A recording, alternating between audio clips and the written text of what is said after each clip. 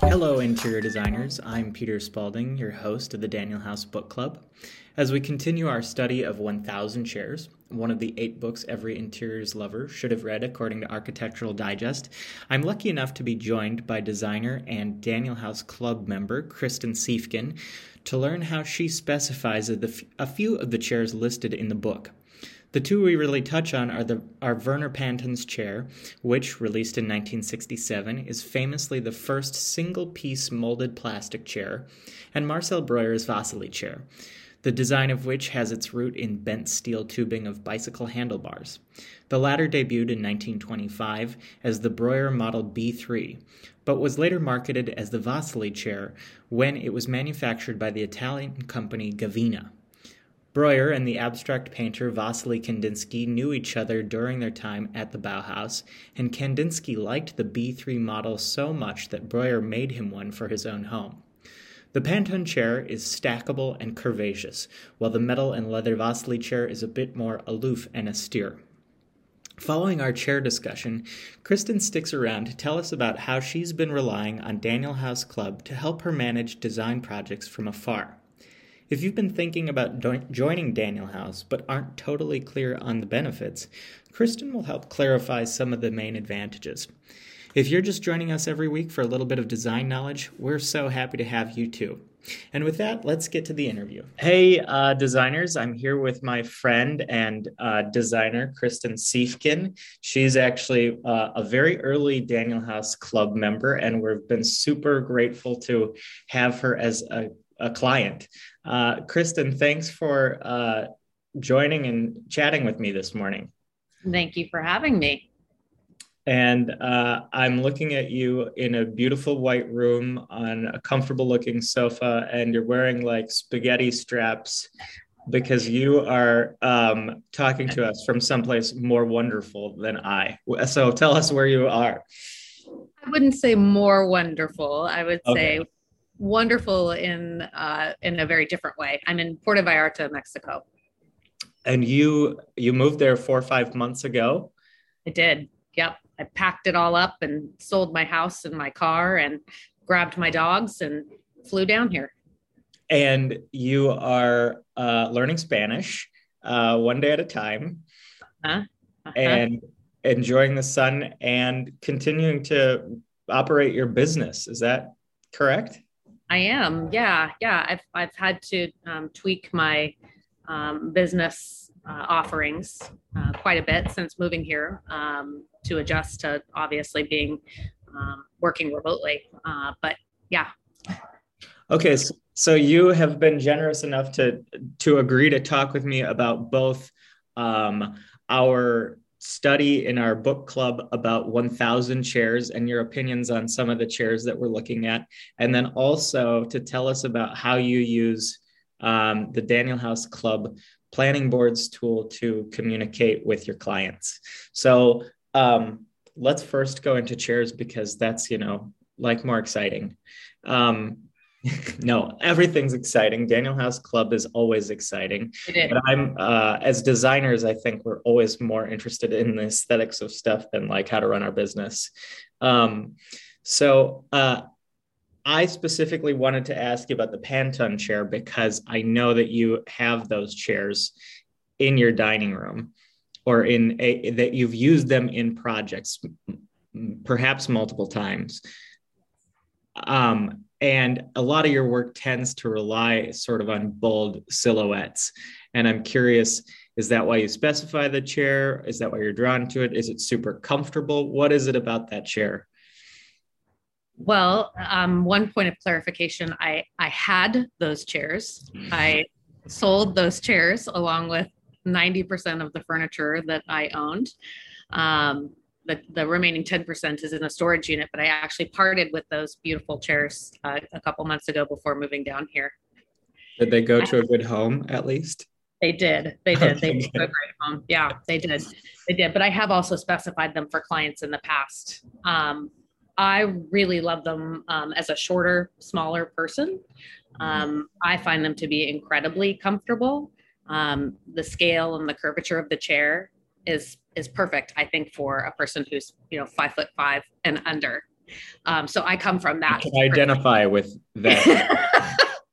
I really love, and you mentioned this, anything that's sinuous in a space. I find that modern architecture doesn't have a lot of natural curvature in it. And so these chairs are a really nice way with all of the rounded corners to help soften a space. I also think from a practicality standpoint, they're fantastic. They're easily cleanable. You can spill anything on them and not, unlike upholstery, you don't have to worry about them. And I also like the fact that they're stackable and they're light. Yeah. Do you ever have a client who's like a little bit nervous to have that go into their project? And how do you help them? Yeah, I do. I think a lot of people consider it to be, cold feeling because it is plastic, molded plastic. But I think if you can incorporate other elements that are softer and have texture, that you can help them get over that hurdle. And so for listeners who may not be totally familiar with this chair, could you come up with a 2-sentence description of its appearance and purpose? Well, sometimes people refer to the chair as the S chair because if you look at it from its profile, it takes the shape of an S. Yeah. There's something really sexy about the chair for me. It is very sexy. Yeah. And it comes in multiple colors. And so you can have a lot of fun with it. I just had black in my own home, but it comes in cherry red and whites and yellow. Sort of, if you squint, it's like maybe like a Balenciaga ball gown. Like it just, it has the sense of movement that not a lot of other chairs have, I think. That's really interesting. It does. If you look at it, there's almost a trajectory, right? It feels like it's moving forward. You're right. Yes. Yeah. A Valencia gown on the runway. Yeah. Okay. So we're talking about this book, 1,000 Chairs. It has 1,000 chairs worth studying from the late 19th and early 20th century. And the authors sort of define the success of a chair as making as many connections as possible. And that could be the connections of the materials that it's made out of, connections to the body of the person sitting in it, connections to the emotions of the person who owns it, and connections really to the values of the society from which it was produced. Does that kind of jive with what you would think of as a successfully designed chair? I had never heard that before, and it makes so much sense to me. I think because the way that I design is all about connections as well, and when I say connections, I think of emotional connections. It's super important to me to when I see a piece of art or a piece of furniture that I have an emotional attachment to it almost instantly. And so the connection terminology makes a lot of sense. I hadn't heard about it in terms of like the culture that you're in and the way that it fits the body, but it all makes so much sense to me when you describe it that way. I have, I guess, 2 follow-up questions would be, and I don't know, are you working for anyone in Mexico right now, or are all of your projects abroad? So the majority of my clients are still in the Pacific Northwest. I do have a client here in Puerto Vallarta. She owns Vallarta Tequila Tasting Tours. Oh, cool. And she just purchased a physical space, and I'm helping her do the design and build out for that. Awesome. That sounds really fun and possibly dangerous. I'm curious if you have noticed on the emotional or societal range, different connections where you are now versus here in the Pacific Northwest where you had been practicing for a long time. Do your clients connect with something different? Yeah, I think in a lot of ways, it's more about practicality in Mexico. especially where I am on the coast, with the conditions, the weather conditions. The humidity can be absolutely brutal. The salt in the air can wreak havoc on traditional fabrics that we use in the United States, or materials like walnuts will get completely consumed by termites. So I think while we sometimes put aesthetics first and then practicality second, I think it's in the reverse here, at least from what I've noticed in my short period of time. Interesting. I that's interesting that you say that, because I think of Kristen and I both live in both did live in Portland, Oregon. I think of Portlanders as fairly practical people in terms of I don't know if I think about them. I think aesthetically they're more interested than some places, but I think when it comes down to the actual specification, they do get quite practical. And I tend to think of particularly resort areas in Mexico as a little bit sexy. So are you saying no, I'm wrong, or do they achieve that just with very practical materials? I think the latter. They achieve that with practical materials. Take the Acapulco chair as an example. I hadn't paid a whole lot of attention to Acapulco chairs until moving down here, but you see them everywhere, and they don't look like they would be terribly comfortable, but they are, and they're highly durable, and they can come in a million different colors, and the backs can be patterned in really fascinating ways. So I think that they found a way to bridge the practicality with the aesthetic, but I think that, people just won't spend money on things that aren't going to last here. Right. Yeah. Due to the conditions. So people aren't stupid is the message. Yeah. And strangely, furniture is very expensive, at least in Puerto Vallarta. And so if you're going to buy it, you want it to last. And I mean, not that that's not true in the States as well, but I think that, I'm in an open air living room right now, as an example. Right. Yeah. It has to. In here has to, stand the weather conditions. The last time I was in Acapulco, I was 11, I think. I loved my time there. I don't remember the Acapulco chair. What does it look like? It's most of them are really casual, and they're strung together, usually with a thicker twine. Sometimes it's made of plastic, but they're woven together. They're woven backs and woven seats. And they come in different shapes and sizes. Sometimes you see them as lounge chairs, and they're a bit of a shell shape. But most recently, I've become acquainted with the ones that are used for dining chairs, because we're specifying those for this tequila tasting room. Interesting. Cool. And are they something that I see here in Portland? Or you might see the lounge chair versions, but I don't recall seeing them very often. And maybe in Century Design, you see them. Okay. Yeah. Because that is something that I love, is that it's still possible, even in an era when furniture is shipped all over the world, that you go someplace and there is something specific to that place still. Yeah.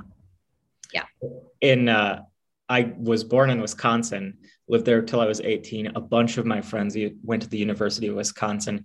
And for a while, it was like a rite of passage to steal one of their chairs at I forget what they call their like commissary, but it's on the lake, and they have this very iconic chair that you don't see anywhere else. And you'll go around town and you'll see one on a front porch, and you'll be like, oh, they got away with it. But I think it was a pretty heavy fine if you got caught. But I love going to places and knowing that chair only belongs in that place. Yeah. Yeah, I think I don't know that the Acapulco chair only belongs in, No, no, no. but I get where you're coming from. Yeah. Yeah, it makes travel continue to be interesting, I think. Oh, sure. Um, okay, so outside of these kind of iconic chairs we've been talking about, are there other types of chairs, other types of seating that you really rely on to get a project completed well? Um, uh, so many people I think are afraid of um, having chairs in a space in a living room as an example that don't match or Yes. that don't match. They're looking for um, the crate and barrel experience. So they have two club chairs and a sofa all in the same fabric or maybe in two different fabrics. Hate it. I think it drives me crazy. It drives me absolutely crazy. So I think the first order of business is to try to get them to consider having two different chairs in a space. Yeah. I think that you can have two chairs that are similar in scale, but using totally different fabrics and materials to create a more interesting and layered look. As an example, my favorite chair is the Palestino from Design Within Reach. It's not only is it unbelievably sexy, Uh-huh. but it's comfortable. And so many people are taken by surprise when they sit down on that because they think it's not going to be, and it really is.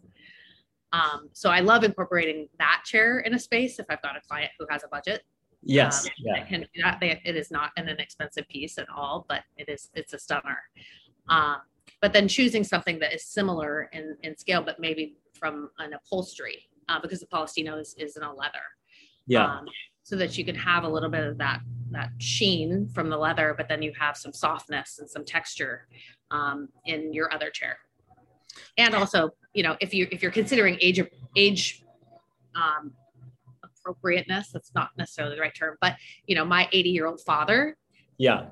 sitting in the Palestino chair is not, probably the best thing in the world. It's difficult for him to get in and out of. So maybe having something that is a little more functional for different populations and demographics. I graduated college. I went to NYU and graduated college. My grandpa was probably 85. I don't have any idea what I was thinking, but I had him stay at the Standard Hotel in New York.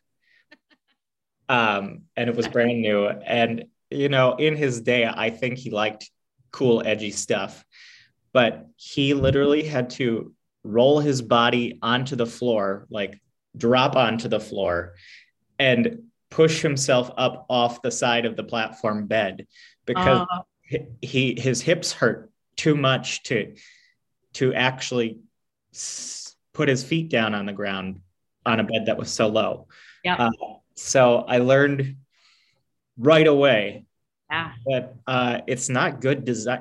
A room isn't well designed if a variety of people can't use it. That's definitely true. And I think especially I've noticed that even more so in Mexico because this is such a multi-generational place. People live with their right. Yes. grandparents. And so you've got to have a space that can accommodate tiny children and great grandparents at the same time. Yeah. Yeah. Okay. I did leave listeners last week promising that we would touch on the Vasily chair. You and I briefly discussed it just before. So tell me your thoughts on that chair. Would you specify it for a client? Why not? Go. Well, if you haven't gathered by now, I really love things with curves. And while I can appreciate the importance of this chair in furniture history, I personally find it too blocky and clunky looking, I guess is the term that I would use. And I also don't find it especially comfortable. if a client really, really wanted to have that piece, or let's say they had that piece already in a space, I would just try to ensure that there were other more comfortable, more functional seating options in the room as well. And maybe that piece could act as more as an art piece than a seating option. I'm glad you brought that last point up, because I find that chairs like that one, I mean, I think it's beautiful as a piece of sculpture. And I don't think it's uncomfortable. It's just not super comfortable. But when a chair is that the scale that it is and so square, it's actually kind of hard to put into a room, because moving around it is challenging, or like what goes right next to it. The edges are too hard, I think, to do anything but sort of have it alone. I think what I dislike most about it is that the metal is so exposed that your body touches the metal. Right. Yeah. Various points, and there's something really uncomfortable about that for me. Yeah. So it's it's a tactile thing for me, maybe more than the way that it looks. I have these chairs that I absolutely love. They are Windsor chairs, rumored to be based on the chairs that were in George Washington's dining room at Mount Vernon, but they are indoor-outdoor chairs, and they are made out of powder-coated aluminum. And I have them in my dining room, and I love the way that they look, but I don't ever want to sit on them because they are so cold. It doesn't matter what the temperature in the house is. I will freeze to death if I sit on these things. Yeah, especially in the Pacific Northwest, where you need you need a little bit of, I think that's why wood is so revered here, because it does help you stay warm. Yeah. Okay. What else should we say about chairs? You and I talked a little bit about this right before, and you said didn't have a great answer, which is fine. I was sort of blustering on about my disappointment that the book 1,000 Chairs doesn't include anything pre mass production, and a little bit that this is just, I think it's important to have context about how we got to the point of reverentially treating mass-produced pieces, but also that so few of the pieces in the book are upholstered. I mean, there are some.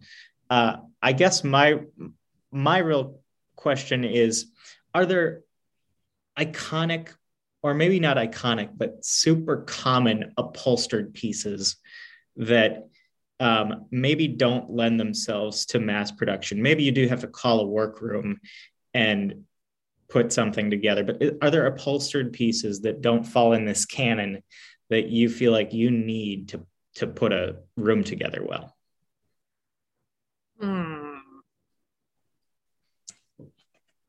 I mean, it's not under the category of chair necessarily, but it is seating. I do love a good ottoman or two in a space. They provide seating. They're a great opportunity if somebody is shy about using pattern, or an interesting fabric that's boucle that has some good crunchy texture to it. Do you use ottomans as secondary seating pretty often? I do. Yeah, I do.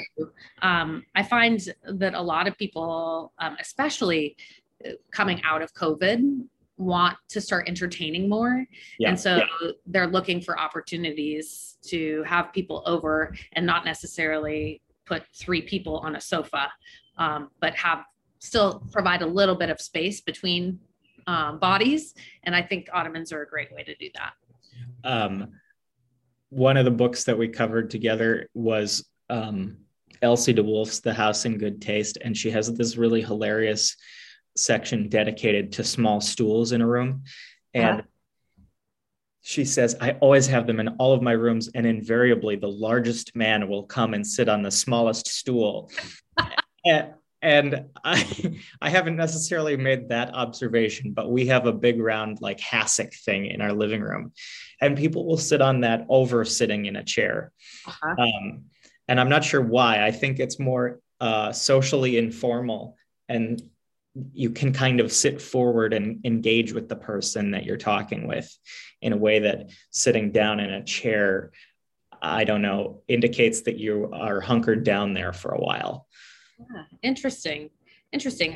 I think that that's probably true. I also think that, ottomans are mobile. You can pick them Yeah, up yeah. and put them across a room. And so I think there's something really nice about that rather than having to sit in a chair that's stationed a little bit further away from the rest of the crowd. So you can kind of pull yourself in or Or move it take out. yourself away if you're done with everybody. Exactly. Exactly.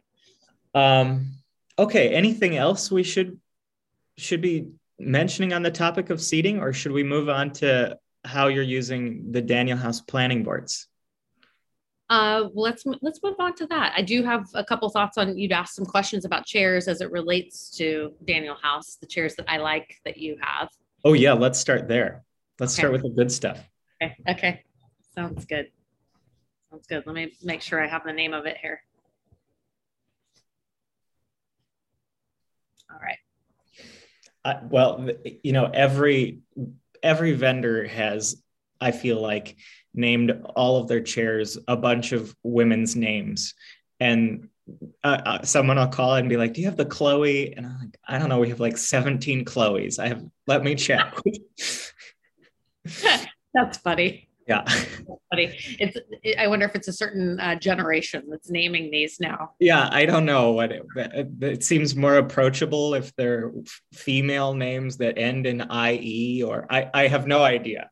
Maybe it's more memorable. It's easy to remember. I'm not sure. I don't know. Yeah. Interesting. All right. So give me some of the chairs that you're. Oh, yeah. Like. Yeah. So the Strata chair by Arteriors. Oh yeah. I've been ogling that for about a year now. I haven't had the right That product. has those pretty sinuous metal arms, right? It's actually strips of rattan. Oh, is it? Oh, okay. That drape off of the arms and the backside of the. Oh yeah. I know the one you're talking about. The rattan almost looks like leather. Yeah. But I think what I really like about it there are banyan trees in Puerto Vallarta all over the place, and banyan trees have these really long draping leaves and limbs that come off of it. And for some reason, this chair is really reminiscent of that tree for me. So I'm really pining over it. I would personally love to have it, although having leather in Mexico is not the best idea in the world. Yeah. Well, that makes it a good excuse for me not to have it sent to you as a gift for being on this podcast. Oh no, don't go that far. Yeah, let's not get crazy. Yeah. The other chairs that I'm really liking from the Daniel House site right now is the Eurostyle line. Thank you for mentioning that. I like it too, and it's affordable. So that's beyond being a very good looking line of chairs. I love that a client can get the aesthetic of design within reach, as an example, but on a more economical scale. And so I've specified the bar stools, several of the bar stools in the past. Yeah. Clients love them. They look great. They feel really high quality. The upholstery that they use is fantastic. So I'm really enjoying those. Yeah, I've bought a few Euro style pieces too, and I don't want to use the word knockoff, but I just did. They're not originals, but they have really nicely tailored all of their offerings, and at a certain point, I realized that there are methods of construction in original designs that can be really critical to the way that they age, how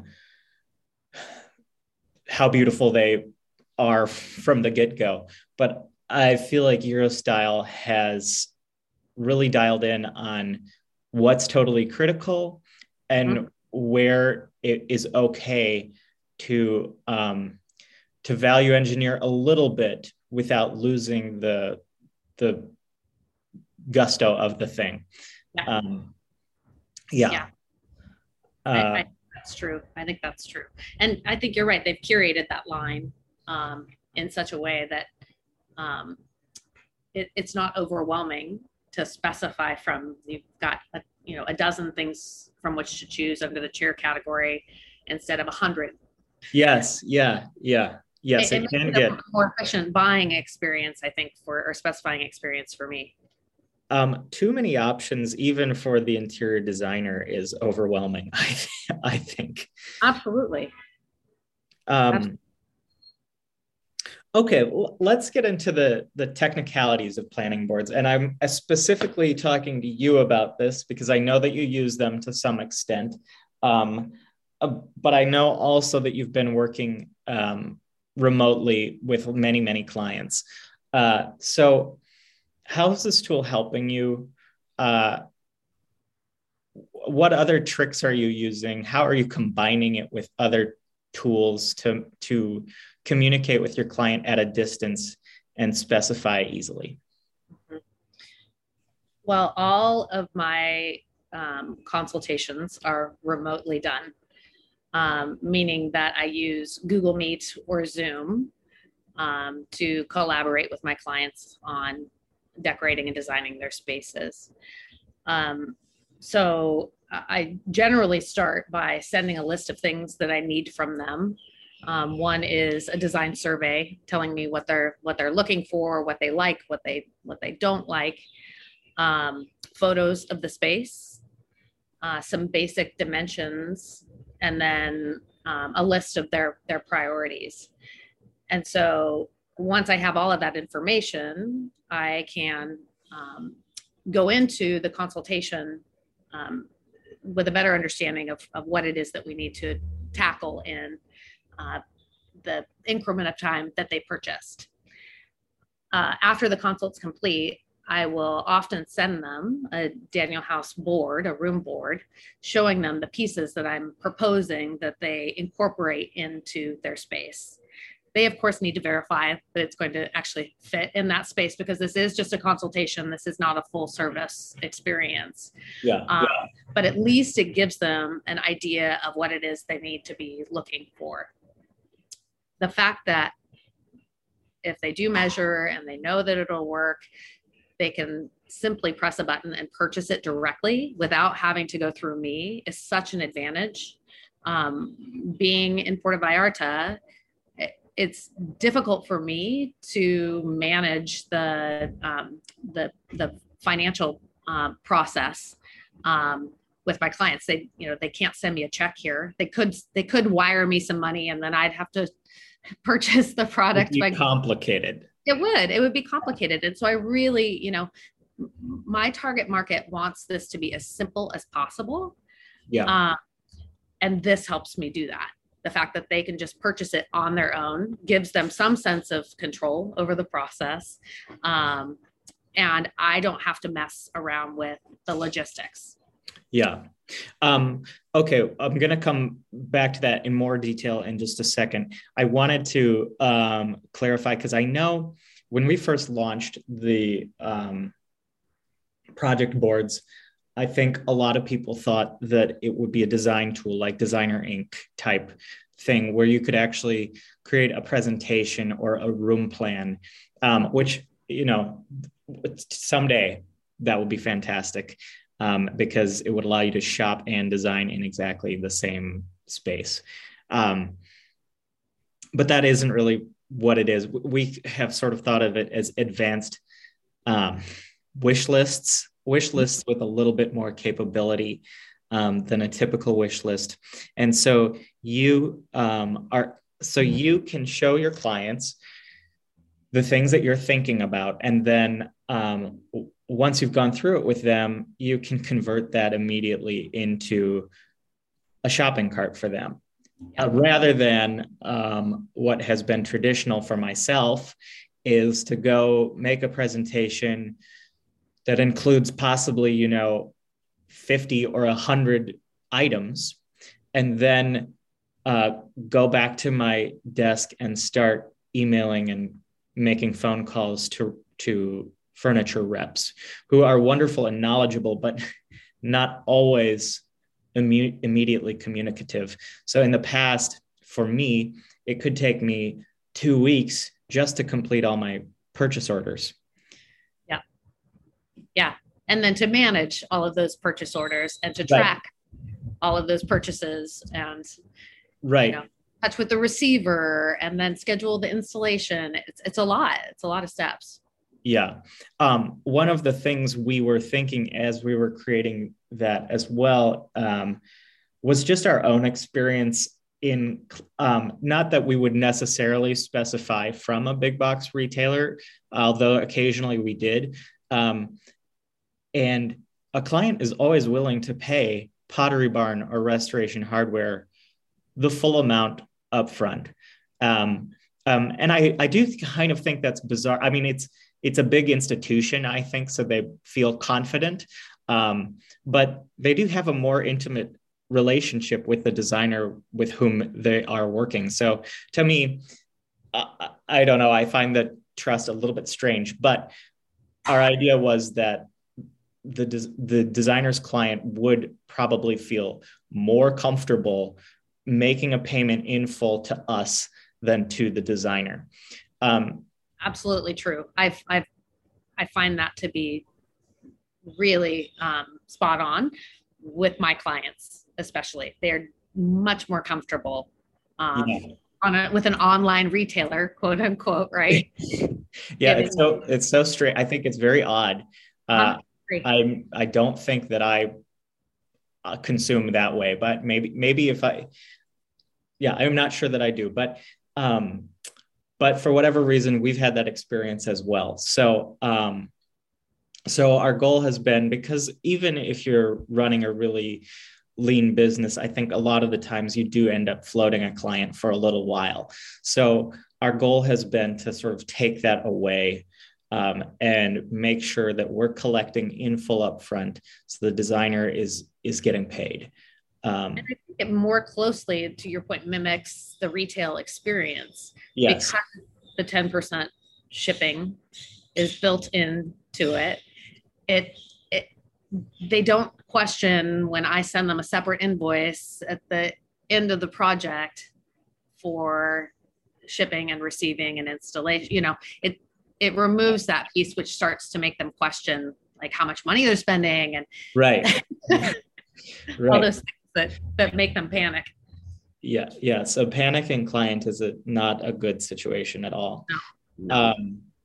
So one thing that we like and feel like is kind of specific to our tool, and maybe it's not, maybe you're out there using something else that allows you to do this too, is that when you start a project, you fill in some information and you can decide up front what percentage of your discount with us you want to share with your client. Is that something you're using? Is that helpful to you? Yeah, it's incredibly helpful. I do use it. And that, frankly, that amount changes based on the retailer and the size of the purchase. But I do like that I can adjust it in real time and see where the profitability shifts. And the fact that my client can see that they're getting a discount, quote unquote, is also a really compelling thing, because, as we all know, a lot of clients will ask, do you share your discount with me? Well, in this case, you can kind of say that you are. I know that's blasphemy for a lot of designers to say that, but there's something psychological about it. People like to save money. And are you saying it's blasphemy for a designer to say that they're sharing their discount? Yeah. I mean, there are multiple schools of thought on it, but I would rather work with human psychology than try to go against it. Yes, I think the school of thought is I deserve to get paid. I'm doing a job.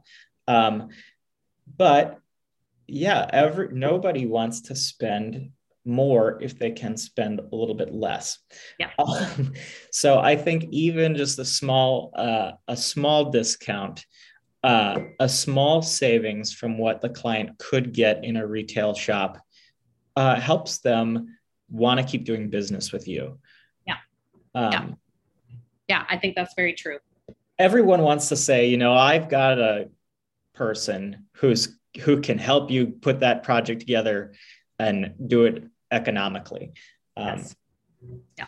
So yeah. I don't care how much money you have. You right. The way we're wired. Right. And actually, we've found that depending on the tier of membership you have with us, so we have 30%, 40%, and 50% off, 10% on shipping all the time. Partially because we find that designers' first skill is not math. I include myself in that. So we did these really nice round numbers so people would always be able to figure out right away what they were paying. But if you're on the 40 or 50% off level, you can give your client a discount and still make more than you would on a typical discount. If you were marking it up 30% or 35%. Right. If you had your own direct account with the wholesaler. Correct. Yeah.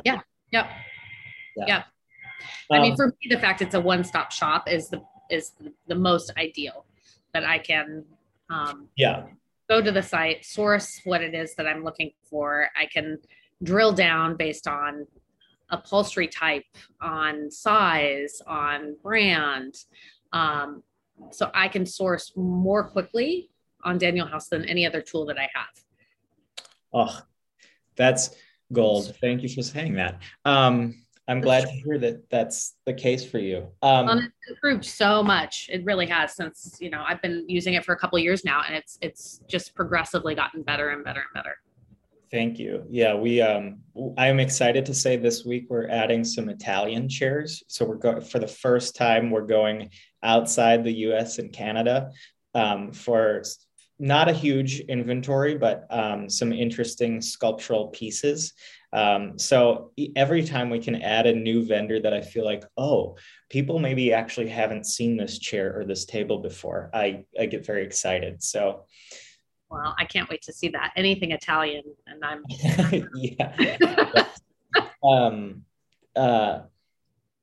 so we are always cognizant that there are things that need to be improved.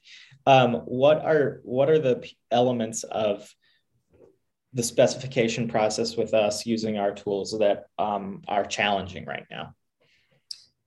I had this discussion with Caleb the other day, who has been so awesome. Anytime I have a question about the technology, he's just Johnny on the spot for me. But the one thing that I would love to see, I use design files to put together mood boards for clients. And the fact that I can make a room in 3D or scale a product so that it's larger. As an example, an area rug is something that anchors a space. Having the area rug be the same size as a chair in the room It's confusing. Yeah. And so the fact that I can enlarge the area rug, I can scale it. It really helps me communicate my recommendations to a client. So I think that's the only thing that I find lacking in your product, but I think that's probably going to change down the line as well. Not tomorrow, but that is a goal of ours. Yeah. One thing I would point out for me, because I do use our tool to work with clients of my own or to help customers, is that it remains difficult to remove something from a board. Have you found that to be true? I have, and I am not terribly tech savvy, so some of that might be user error. No, you can remove. I'm also not that tech savvy, even though I am an age where I should be. You can remove an item, but it is like a 3-click process. So you have to click on the item, you go to the product page of that item, and then you click where it says add to project. The drop down comes down where all your projects are listed, and you have to go find that project and click, and then it will move, which is kind of a hassle. It's something we're working on. Someday in the interim, as it relates to design files, I would love it if there's a clipper, a design files clipper, yes, yeah, and it doesn't work on Daniel House, right? So I have to. Oh, so you can't clip from us to design, and that would be amazing if I could just clip from you, because right now I'm literally going back and forth and back and forth. Right. Yeah. I heard you have the two windows open side by side. That's how I utilize it. Yeah. And can you clip from everybody else? That's a good question. I can clip from retailers. Okay. But if I think about Designer Inc. or some of those other sites, I haven't been using I used Side Door for a tiny bit, and I've used Designer Inc. once or twice. But I don't think you can clip from those either, now that I think about it. Okay. Interesting. That might be a stopgap in between. Yeah. I did love the Ivy clipper. Does it function the same? It's exactly what it does. Okay. Yeah. It auto-populates all the critical information. Yeah. Awesome. Yeah. That is an enormous time saving. Well, anything else I should be asking you about your working process? One question actually quick is, you always send your cart to your client. So it's always your client paying the final bill. And so the process of you getting paid from us, how quickly and easily does that work for you? It happens very quickly and very easily. I literally, a check just shows up. That's the best thing. Like magic. Yeah, no, it's been very easy, and that's the ideal. I think one of the things that always gave me heartburn about working with directly with wholesalers was that it was coming out of my pocket, more or less. And so I would always ask, is there any way that my client can pay you and then I can get a check? Yeah. And very few will do that. And I understand it gets complicated that way, but it's so nice to not have to worry about that coming out of my bank account. And then it can be very scary to be waiting and holding your breath, hoping everybody will pay or withdraw at the right moment, that you continue to be solvent as a small business. I had one final question on that, but I know that you have had to return at least one or two items, maybe possibly more. How did that go for you? It was very easy. I think having the concierge element to your business model made it really quick and easy. I think one of the pieces that I'd specified showed up with a little bit of damage, and you guys sent out somebody to repair it on the spot.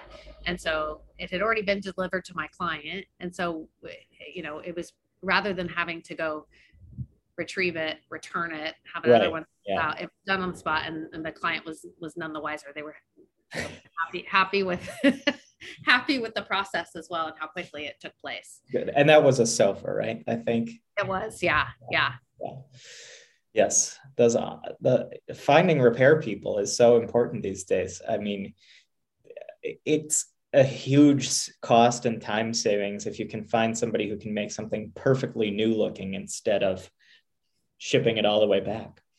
Especially right now when they're at an all-time high. Yeah.